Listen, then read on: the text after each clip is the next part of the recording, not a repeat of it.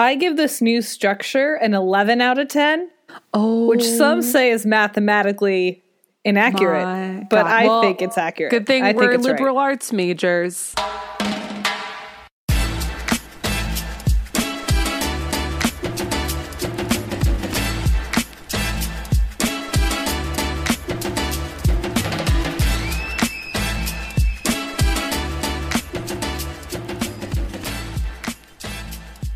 Hey everybody, this is Odyssey on Air with Meredith Wohl and Megan Dunn from the College of Charleston in sunny Charleston, South Carolina. What's good? What's up? What's up, Megan? I am so excited for our second episode, Meredith. How are you feeling about it?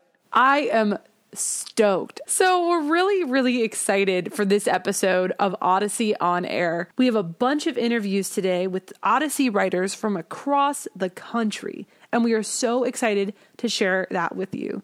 And another cool thing that we're doing this week is we have one topic that we're going to be focusing on. Ooh. Yeah. Megan, how excited are you about this, like this new structure and the new show that we're doing? Oh, man. Totally 100% 11 out of 10 do recommend to friend and family. So today, y'all, speaking of this wonderful episode, we're just building up all this hype and suspense. And the topic that we are going to talk about is new legislation relating to gender-neutral bathrooms and being trans in modern United States. So our interviews and our conversations are going to be relating to the political elements and some of the social elements regarding the new gender-neutral bathroom laws that are being, or bills that are being presented in different states like North Carolina, stores like Target, and with different public figures and how they feel about these rules. So let's get started, shall we? Yes, let's do it. I'm so excited to talk about all this stuff. Let's do it. So I think the biggest question that we had, Megan, and back me up if you feel this way, was why the heck are these why are these bills going on the floor now? Like, why? It's not like trans people are new. Like, people have been gay, people have been trans since the beginning of time. And sure, like, maybe it's becoming more publicly, you can be public with being trans. It is still very dangerous, and we'll talk about this later on in the episode, but it is very dangerous to come out as trans in a lot of cities, especially if you are a trans woman of color. Being a trans woman of color, you are one of the most discriminated upon and one of the biggest elements of crime perpetuated on trans women of color, which is something that is not okay. So in hearing about a lot of these things, we wanted to talk about it. My thing is I just feel like everyone should have their own basic rights. And I don't know why people feel like not everyone can have their own basic civil rights. I don't get it. Exactly. I just feel like people have the right to feel comfortable in everyday situations. I just feel like people should have, their basic rights. I don't know why some people feel like they can't. And I think part of the reason why it's changing is because we have seen, because celebrities are really influential because they have a lot of visibility. It's really cool when celebrities use their popularity to speak out on certain social issues. And so we've seen in American culture a lot of trans women who have become very successful and famous. My favorite of these beautiful women is, of course, the one and only Laverne Cox, who has been seen in a lot of different things on Broadway and on television since her beginning of her career. But I think what she's most famous for is, of course, her role on Orange is the New Black. Megan, do you watch Orange is the New Black? Yes, religiously. I am so excited about the new season. It comes out in a month? Thank goodness. Almost exactly a month. Yeah, absolutely. And so Laverne Cox in particular, and some of her peers, people like Janet Mock, for example, they've been really great advocates for the trans community and being publicly trans and in using their privilege as more wealthy and popular people, prominent people in our society, to speak out about the experience of being a trans woman of color. And Laverne Cox has traveled across the country doing talks about her life and her experience as a trans woman from university to university across the country. But I think and tell me if you agree with me, Megan, I think it's because there have been more women, especially with women like Caitlyn Jenner, who are so famous that have made the experience of being trans more visible for the American public. And therefore, like, a bigger issue that people are talking about all the time. Yes, I agree with that. I mean, I think, gosh, it's been almost a year since Caitlyn Jenner, since she's been public about her transition. So I think it's really just awesome that all of these celebrities are using their fame as a platform to make this discussion more open, because it's been a discussion that's been ignored for so long. Absolutely. And I think one other element, before we get into the nitty gritty here, I think one other element that really has made the environment or the conversation about being trans and the trans experience for people in the United States, I think one other element that has made it more of a expansive conversation is how politicized everything is in our society now that we live in an election era. Being an election year, every single social issue becomes politicized. We can't have a conversation about anything without it coming back to the election. And I think that's why, personally, this is what I think. I think it's why we see a lot of legislation about trans youth and about trans people within different businesses or within whatever it is in different states, that we'll get into that. I think that's why we're now seeing more legislation directly relating to trans people in public. Yeah, I agree with that completely. One of the biggest, I think, most popular in terms of in the news cycle, pieces of legislation that has come up recently within the past week, 2 weeks, has been the House bill in North Carolina called House Bill 2. We will, from this point, or try to call it HB2. That's another thing that's been talking about.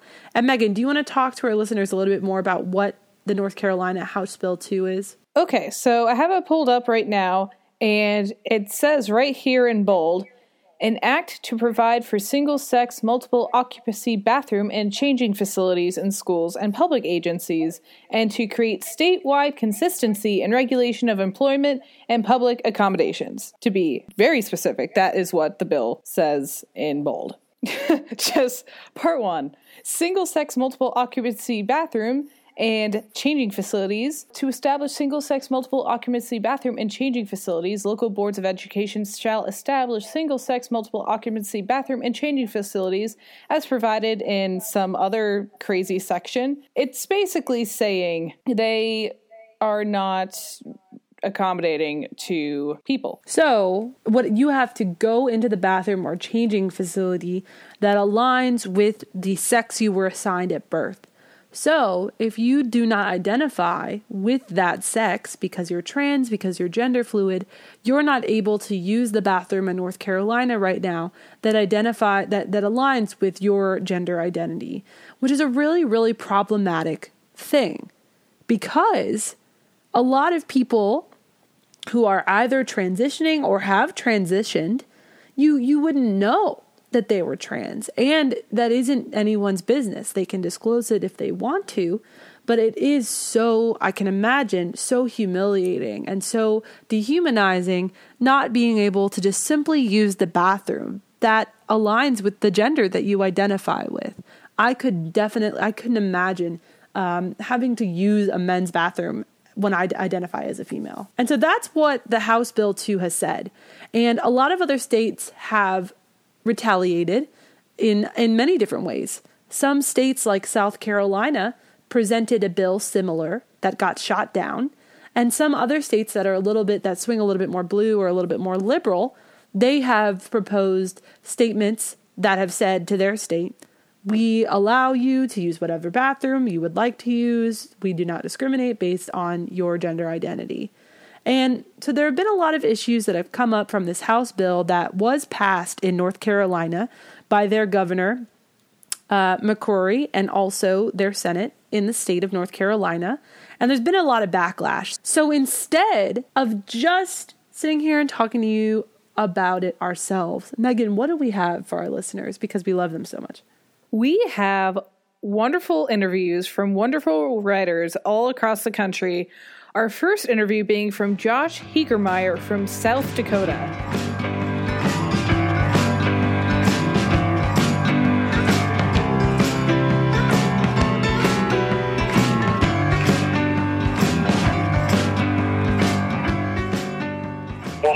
Joshua Hinkmeyer.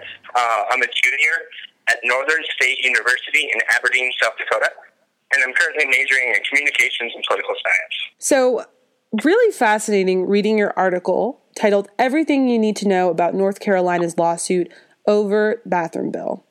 So, first thing that we want to know is what drove you to be interested in this topic and go ahead and write an article about it for Odyssey? Well, being from going to the university here in South Dakota, we recently had our own bathroom bill that tried to get drafted here, and it luckily didn't pass because the governor vetoed it. And I was listening to the radio, and I heard people talking about this happening in North Carolina with Governor McCrory, and I was just kind of amazed about the overwhelming support and the overwhelming just agreement with Governor McCrory and some of the things he was saying. The more and more I watched, the more and more I read about it, the more I became passionate about it, because it just appears to me that a lot of these people are just very uninformed in the situation and misleading facts to what's actually happening. What can you tell us about the North Carolina House Bill 2? Like, what does it mean and why is it nationally significant? Well, the most important thing we got to realize about North Carolina House Bill 2 is that it's not just a bathroom bill. This has a lot more to do with civil rights. And a lot of people don't understand that, and a lot of people kind of sort of oversimplify the situation, saying, well, it's just a bathroom, why does that matter? But this could just go back to the 1960s. African Americans weren't allowed in certain bathrooms in North Carolina, too. And so it wasn't just about bathrooms. Like, Martin Luther King Jr. wasn't marching the streets because he couldn't use a certain bathroom. He was marching the streets because he wanted equal protection as an American citizen. And that's what's the most important thing about transgender citizens of the United States of America, is that they should have rights too, and they should not be excluded from having those rights in America, especially not in North Carolina. Just to bounce off of that, I found this element of your article to be particularly interesting to me. I'm an American history major, and I specialize in Civil War and American civil rights history. So coming from that communications, political science perspective, can you tell our listeners how HB 2 specifically violates the Civil Rights Act? The DOJ issued a letter to North Carolina and the Governor McCrory about the fact that it did violate. And a lot of people got confused on that because McCrory says clearly that it doesn't. But the problem is when you look at it and you look at the Supreme Court decisions and a lot of the other federal court decisions, is that when you read Title VII of the Civil Rights Act of 1964, it defines sex as not only just your biological sex, but also your gender identity. And so when you have a certain gender identity, you have rights that can be protected. And that's been decided in, I think, about 5 federal court cases. But the most important of all was a court case called Lusardi versus Department of Army.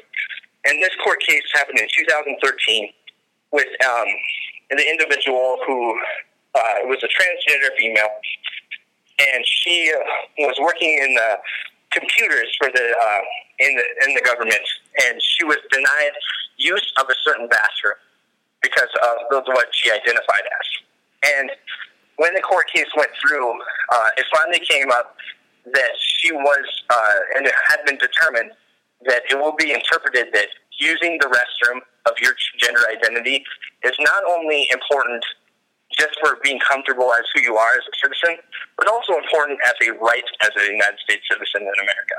So anybody should be allowed to use the bathroom of their choice on how they identify as an American.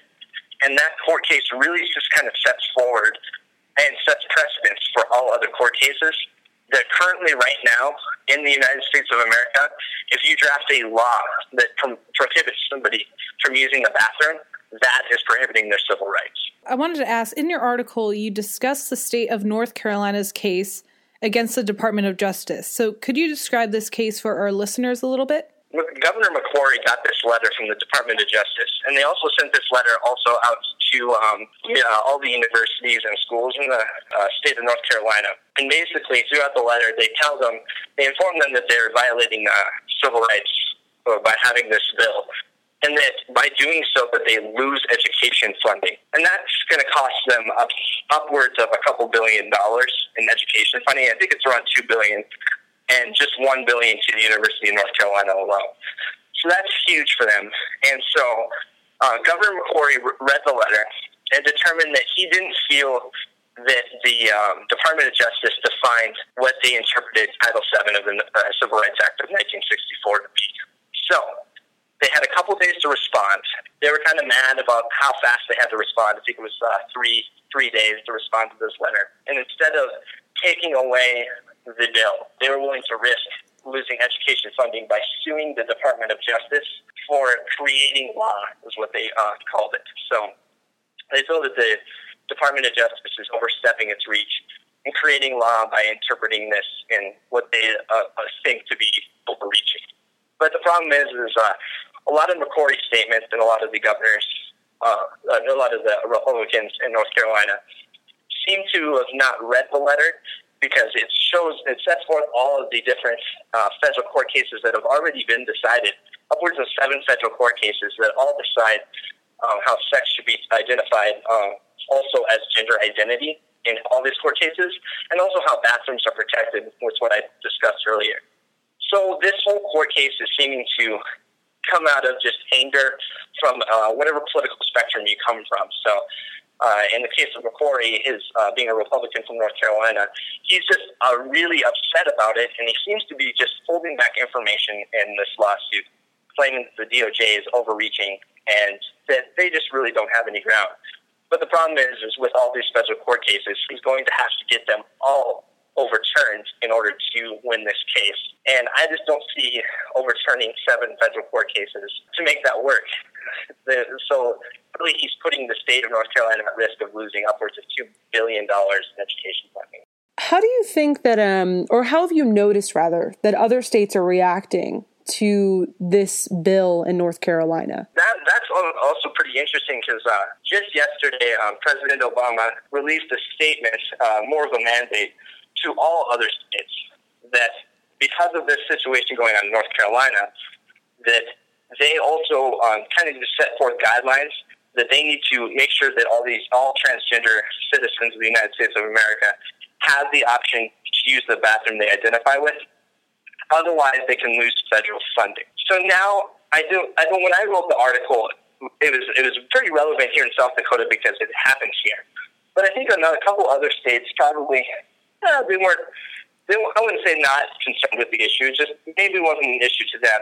But now that this mandate has come out, I think now all these other states are starting to come up and react. And you got 2 different political spectrums. You got the liberal side of the political spectrum who are all for this, and then you got the really conservative side that are very against it. And then there's some in the middle. But it seems that this issue is starting to really gain some speed. And depending on how this ends up, it can really affect the entire United States of America and how we even interpret the 1964 Civil Rights Act. So this is such an important case for not only the Department of Justice in North Carolina, but the entire United States of America. I think really the national significance to it is a lot of people around the United States, especially people our age in college and stuff, maybe didn't think too much about transgender rights. And I think with these things arising, these bills coming up, it's really showing that there's people out there that are willing to deny civil rights to United States of America citizens. When you start to recognize all the pushback and all the support, it really is just going to change the way we interpret this period in history. Just like when we had the civil rights happening in the 1960s, the fight with Martin Luther King Jr. and all the marches, I suspect, depending on how this goes, this can have a huge impact on the way we interpret the year of 2015 and 2016. For me, one of the most interesting things I think Joshua said was talking about how HB 2 in North Carolina is, in fact, in direct opposition to the Civil Rights Act that was passed by the federal government in 1964. It's not just an issue of not understanding what it's like to be trans or not, agreeing with what trans identity is. It's literally about discriminating upon somebody's civil rights. So one interesting element of this also is last week, our federal attorney general, Loretta Lynch, gave a speech in opposition to HB 2 with sentiments similar to what we were just talking about, in establishing definitively and legally that HB 2 was a violation of the Civil Rights Act. So let's listen to what she had to say about that about a week ago. The bill sought to strike down an anti-discrimination provision in a recently passed Charlotte, North Carolina ordinance, as well as to require transgender people in public agencies to use the bathrooms consistent with their sex as noted at birth, rather than the bathrooms that fit their gender identity. The bill was signed into law that same day.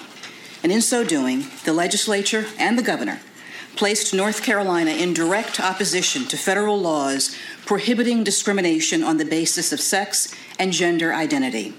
More to the point, they created state-sponsored discrimination against transgender individuals who simply seek to engage in the most private of functions in a place of safety and security. So Meredith and I found this really great article from the Human Rights Campaign website talking about how Loretta Lynch's speech is a milestone for transgender equality. So they have 4 really good points here. The first one being, she unequivocally assured transgender people that they deserve the respect and dignity afforded all Americans as well as full protections of the law. Second, she put the anti-transgender HB 2 in context, drawing on other lamentable chapters in our nation's history when the inexorable march toward full equality prompted other harsh and discriminatory responses. And third, she exposed North Carolina Governor Pat McCrory's lies about the transgender community and HB 2. And last but not least, she referenced shameful moments of state-sanctioned discrimination in North Carolina's recent past and the pain and the regret it inflicted. So it says a lot more about that, but those are the 4 main points that this article emphasizes. Absolutely. I think this is a really good article that you picked, Megan, because the Human Rights Campaign, which historically has existed to protect the rights of those in the LGBT community in the United States, pointed out a few really important things about the civil rights and the nuances of civil rights in terms of what is protected for you as a citizen of the United States, as a minority, in the Civil Rights Act of 1964. And what I love about what Loretta Lynch did, making her a certifiable BAMF, like we didn't already know that, we knew that, but just to put it out there, is she wasn't afraid to bring up the really dirty and not easy to talk about elements of Southern history. She referenced Brown versus Board of Education. She referenced Jim Crow laws that were established in North Carolina and across the South following the Civil War. She wasn't afraid to say what a lot of people were thinking.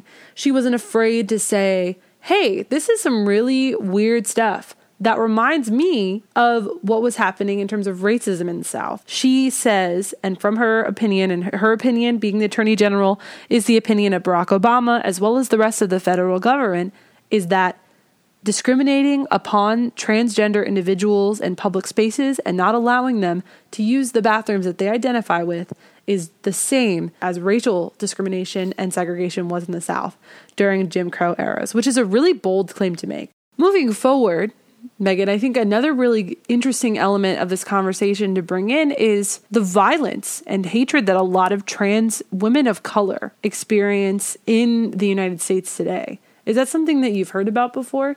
Yes, that's something I've heard a lot about before, unfortunately. Do you remember when Laverne Cox stopped by our campus a few years ago? She said something about that, and I know we were talking about her earlier. Yes. Oh my God, y'all. So really cool thing.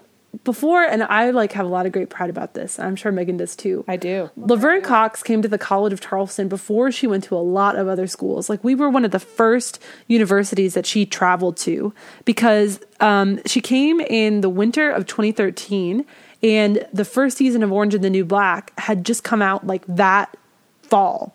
So she was still very new to the scene of television and Netflix and popularity.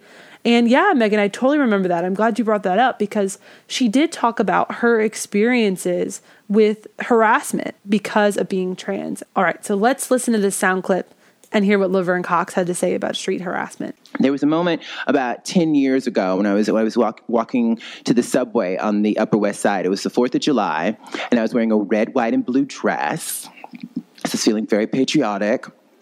And it was really tight. And I passed these two men. One appeared to be Latino and the other appeared to be Black. And the Latin guy says, "Yo, mama, can I holler at you?" and the Black guy said, "Yo, dude, that's an N-word." And then the Latin guy says, "No, man, that's a..." And the Black guy said, "No, that's an N-word." And they began to argue. They began to argue about whether I was the B word or the N word.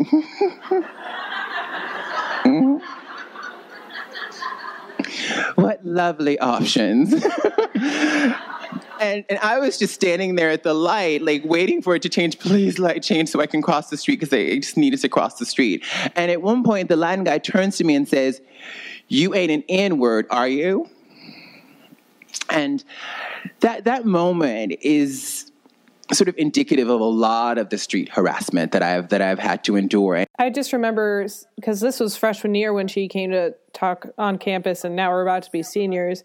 And I just remember she said so many amazing things, and I mean, just other stuff she's overcome, like over the years and everything. And she's really an inspiration. She's such a cool person. I have a lot of pride that she came to our campus, because I mean, that's awesome. Absolutely. And I think one thing that we were talking about a little bit earlier in the introduction of the podcast is that part of the reason why we're having more conversations about the trans experience and about trans people in our everyday political conversations is because of people like Laverne Cox using her popularity to bring to light a lot of tragedies and travesties that are happening every day across the country. The majority of victims of hate, violence, homicides were transgender women. So the majority of these women, 72% of victims of hate, violence, homicide, so people that were being murdered because of their race or their gender or whatever it was by a hate crime, 72% of that were transgender women. And wow, a high percentage of that, so 67% of that 72%, were trans women of color. So Laverne Cox's prominence as a trans woman of color puts her in a lot of danger, but it's one of the platforms that she's taken is to speak up for the community that she represents as a whole about the fact that if you are trans, and this is another statistic from the NCAVP, which stands for National Coalition of Anti-Violence Programs, that transgender people are 7 times more likely to experience police violence and physical violence from law enforcement. Transgender people of color are 6 times more likely than the rest of the community to experience police violence. So it's a very prominent and statistically relevant issue that we have to face and keep talking about. We have an awesome interview with Jesse Pratt, who is in Atlanta. We are going to talk to them and see what they have to say about their most recent article.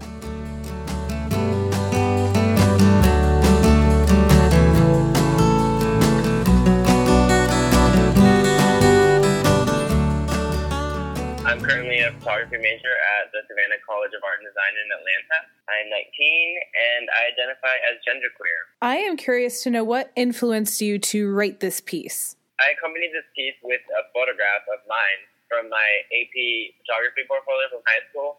And that's when I initially became interested in gender identity and exploring that artistically. And I've been increasingly interested in it because of my own journey with my gender, and I've always been interested in equality and all that stuff because ever since I came out as gay, like in 10th grade, obviously I was concerned with all the struggles that came with that.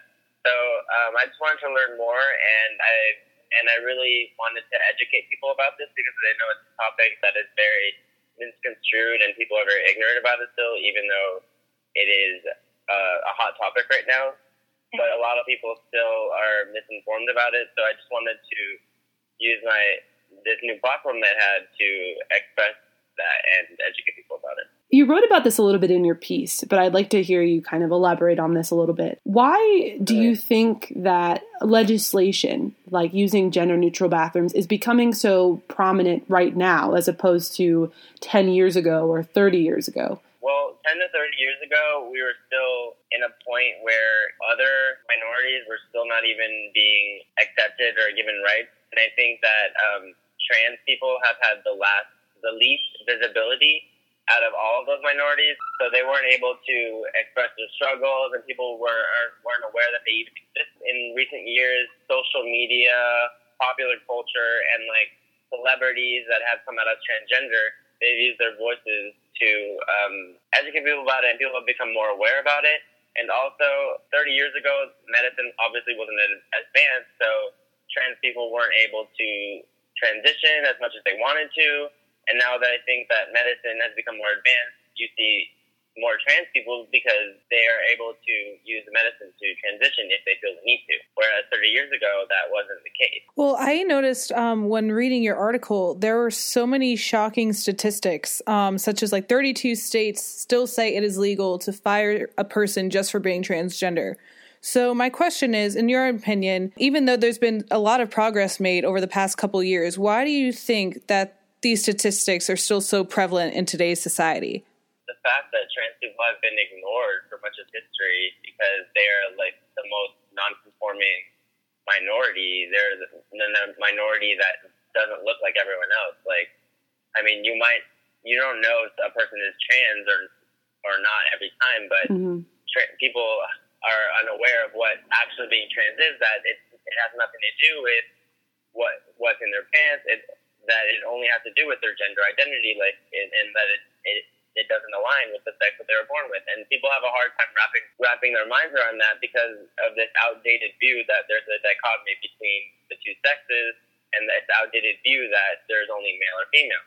So that's why a lot of people have a hard time wrapping around that. And we're just now getting around to a point where there having enough voice that the legislative process starting to also hear them. Also, trans people are only 1% of the population, so they're one of the smallest minorities. So I think that's also might contribute to the fact that people have not been able to hear about them. A couple of days ago, as I'm sure you're aware, the U.S. Department of Education released a statement saying that all public schools under constitutional law cannot discriminate upon a student based on their gender identity and must respect the gender identity as the students issue those. Do you think that this statement is going to shake a lot of ground? Do you think it's going to make a lot of change, or do you think that it was just kind of a political move? What's your perspective on that statement from the Department of Education? Yeah, I actually just read that, and I thought it was an amazing move by Obama. Obviously, it is going to cause a lot of backlash by conservatives, but I think it is the smart move to make right now, because one of the main reasons that people are so ignorant and against trans people is because they haven't been educated about them since they were children, and there's no education set in place in public schools teaching children about gender identity, which is ironic because it's something that every single person has to deal with. So I think that by placing the law in bathrooms, allowing kids to use the bathroom that they identify with, is very progressive, and it will probably aid the advancement towards trans rights a little faster than trying to change the minds of people who have already grown up on more outdated views. And by allowing these kids to have accurate representation and equal rights, it'll probably advance a lot more than trying to change the laws. How do you think we can be effective allies to the trans community? Like, in your opinion, how do you think? I mean, it is a sensitive subject, but I think it's something that everybody can do easily. It just goes back to just respecting everyone equally. But when it comes to trans people, I mean, respecting their pronouns. When you meet a trans person, don't make assumptions just by how they look. Their gender expression might not even tell you what their gender is. Just if you don't know what someone's gender is, I say just refer to someone by they. It is kind of, we already do it subconsciously when we're talking about people that we don't know. We say, oh, they, like them. We might as well do that consciously when we're talking about someone that we're not sure about what their gender is. I feel like there's a problem of fetishization of trans people. I think that needs to end. I mean, that's not one of the most problems that people are aware of, but I think that people can, if they see trans people just like ordinary people that have struggles and emotions and aspirations just like everyone else, then it'll help level the playing field for all. Do you think that change on the discrimination upon trans people, be it trans women of color or whatever spectrum on that totem pole that you were discussing, do you think that it is more important for that change to come from a national level, like the statement issued by the Department of Education?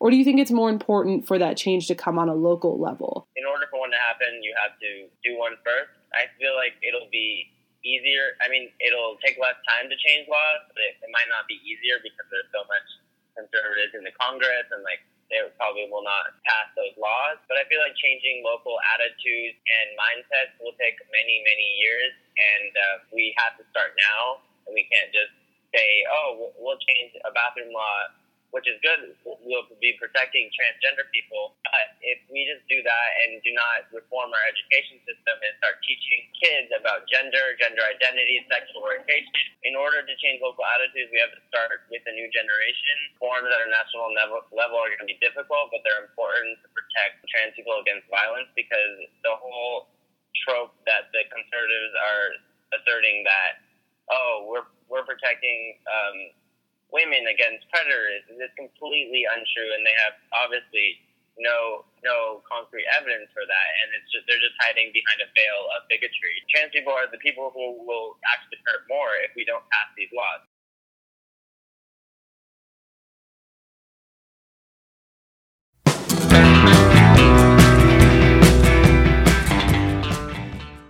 I'm sure you've heard about everything that with Target, right? Oh, yes. And it makes me so mad because, like, why are people coming from Target? Like, Target is the most magical place on earth. That's what I'm saying. I am reading their corporate statement titled Continuing to Stand for Inclusivity. And it says, "We believe that everyone, every team member, every guest, and every community deserves to be protected from discrimination and treated equally." Sounds great, right? Yeah, to me, that sounds like the magic of Target. Apparently, a lot of people are upset about it, which I personally don't understand, because everyone has a right to feel comfortable in their environment. And some people are just, they're not a fan. All right, let's see. So I was looking at an article that actually tied in how people in North Carolina were reacting to Target.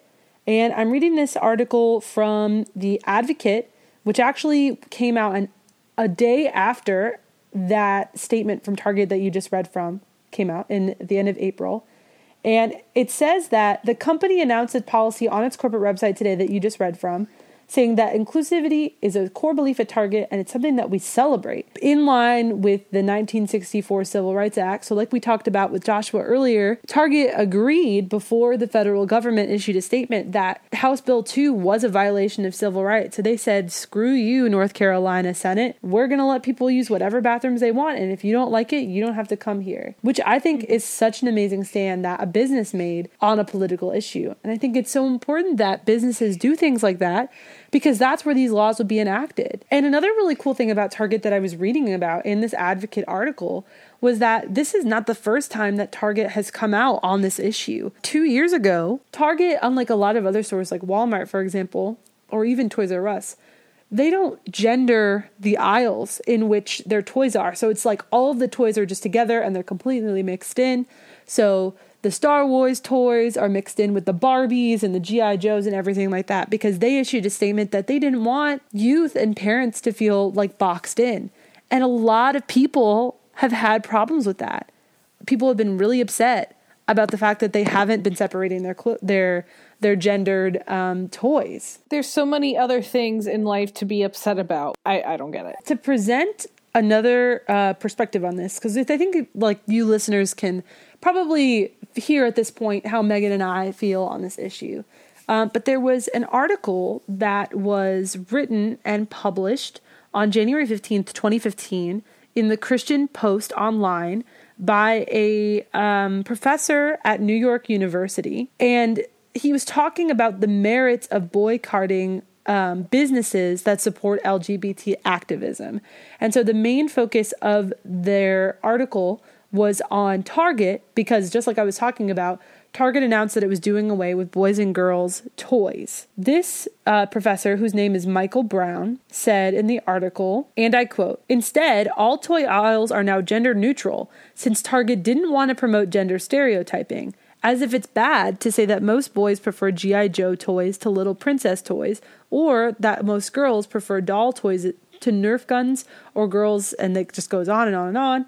And what Michael Brown, the author of this Christian Post article, said and ultimately concluded was that Target was offending the majority of its customers to protect a small minority. And he said that, quote, it is cultural madness that Target was doing that. That was another perspective presented in which somebody who disagreed with the LGBT activism of businesses like Target didn't understand why a business was passing all these rules that only related to such a small percentage of their customers. He felt like those laws were offensive, or those rules were offensive, which I, as an avid Target customer, would want to go there and support them even more because of those rules. Exactly. I would do the same exact thing. Because of the Citizens United case, businesses are people.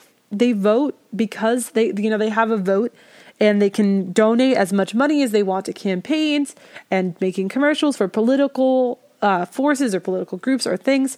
So Target, as a business, has the right to do whatever they want with their bathrooms, especially because it's in line with the Civil Rights Act, which is a federal law. Just like, for example, Chick-fil-A has the right to be closed on Sunday because of religious affiliation. So I feel like it's picking and choosing. It's like moral relativism. It's picking and choosing what you want to believe when you say things like that about businesses like Target doing what they're doing. Absolutely.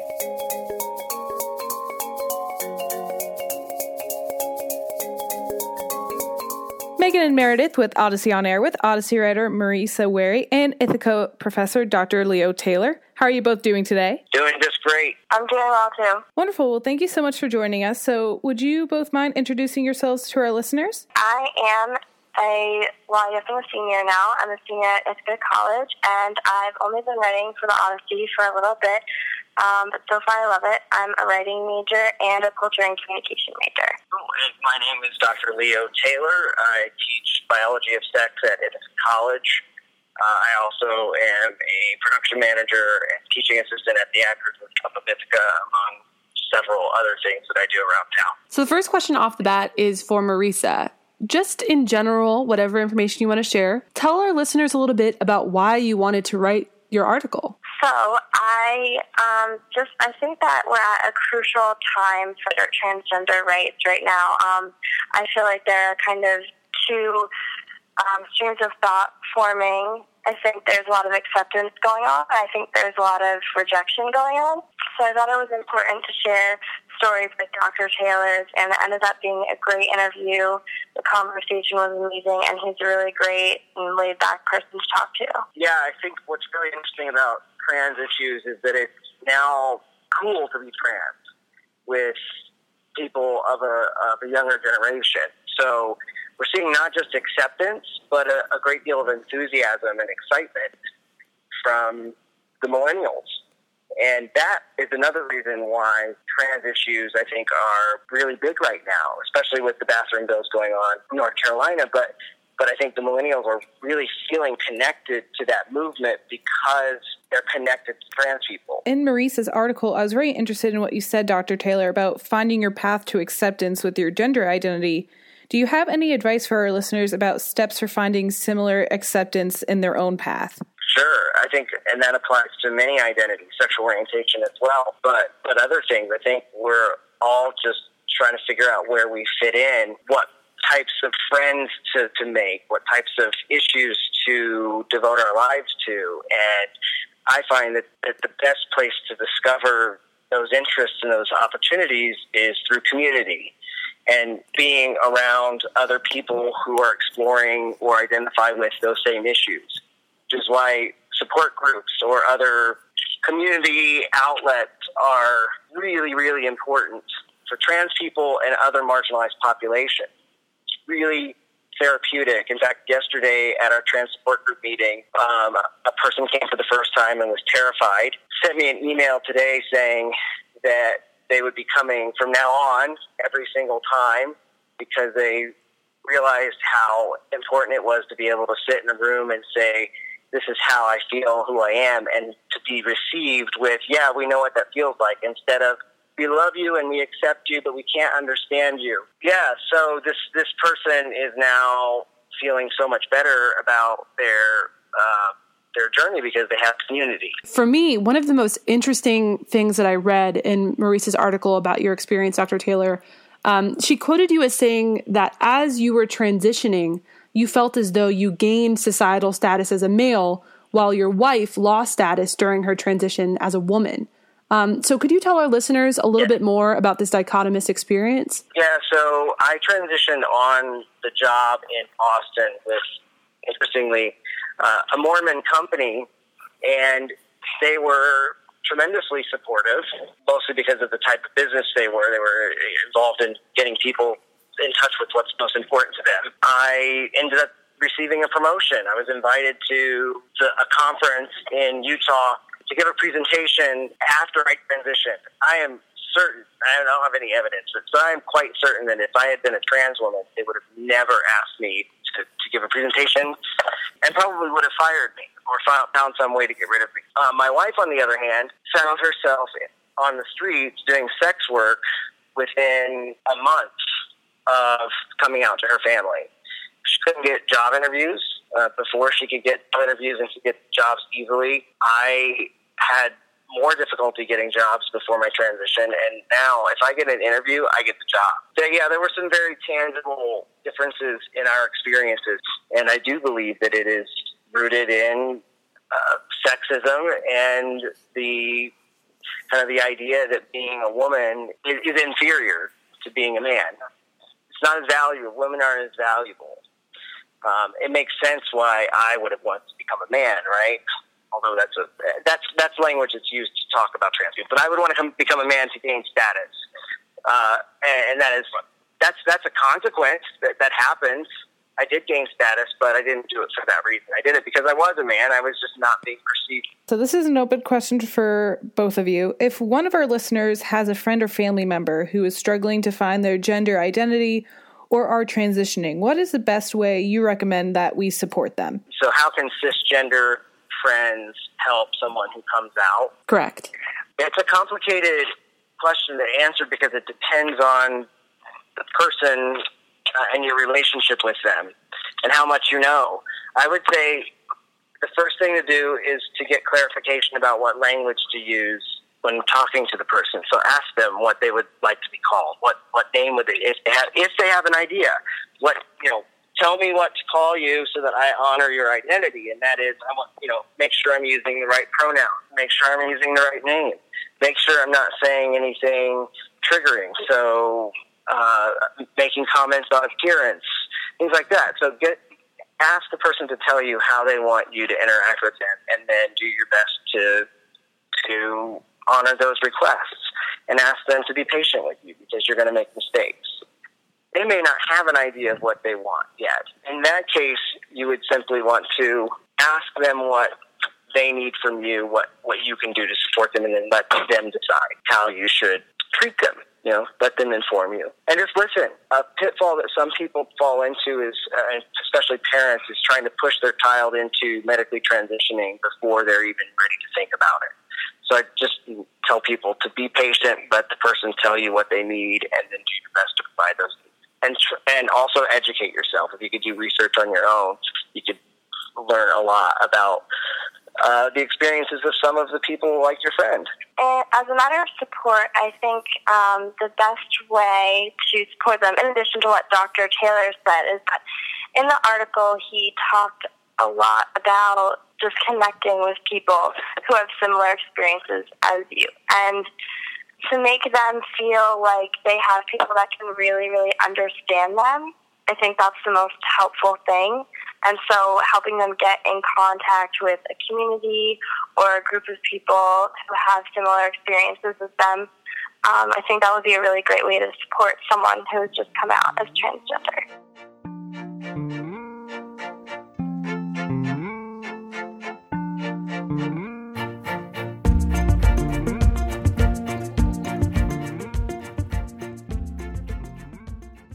Well, what an awesome interview with Marisa Wary and Dr. Leo Taylor. What do you think, Meredith?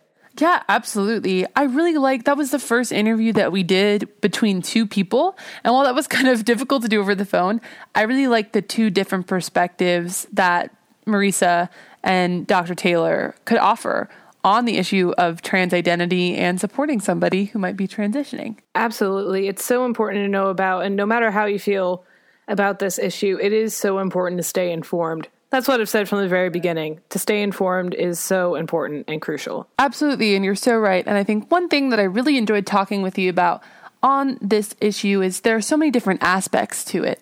So if you're learning about, things like HB2 or different gender-neutral bathroom laws and rules and it being in violation of civil rights, like we talked about with Joshua Hinkmeyer, or just having different identities. For example, Jesse talking about their gender fluidity and the complications of being a member of the trans community and statistics relating to increased violence that different elements of the trans community face. Or when we talked about Marisa and Dr. Taylor being trans and what that transition looks like. There are so many different elements of such a small community. And that's why visibility matters so much, like we talked about with Laverne Cox. And that's why talking about it and learning more about it is super important. I agree. Yeah, it's great to talk about. And I'm happy I get to talk about it with the one and only Meredith Wohl. And I'm so glad to have Megan Dunn on the ride. So for all you listeners out there, if you'd like to learn anything more about being transgender, about the transitioning process, or about how to be a good ally to the transgender community, there are a lot of online links, things that you can search, that you can Google. But specifically, the Human Rights Campaign, which is a very big federally funded fund, has a lot of information on their website about being transgender and about different laws relating to being transgender. So if you'd like information about that, go to www.hrc.org/transgender. Or another really great resource is GLAAD, which is GLAAD. And they have a lot of great sources for anybody on the LGBTQIA spectrum, which includes allies. And so if you'd like more information from the GLAAD website, you can go to www.glaad.org/transgender/resources. So that is the end of our episode this week with Meredith Wohl and the one and only Megan Dunn on Odyssey on Air. Thanks so much for listening and tuning in and being awesome listeners. We love talking to you guys. So thank you.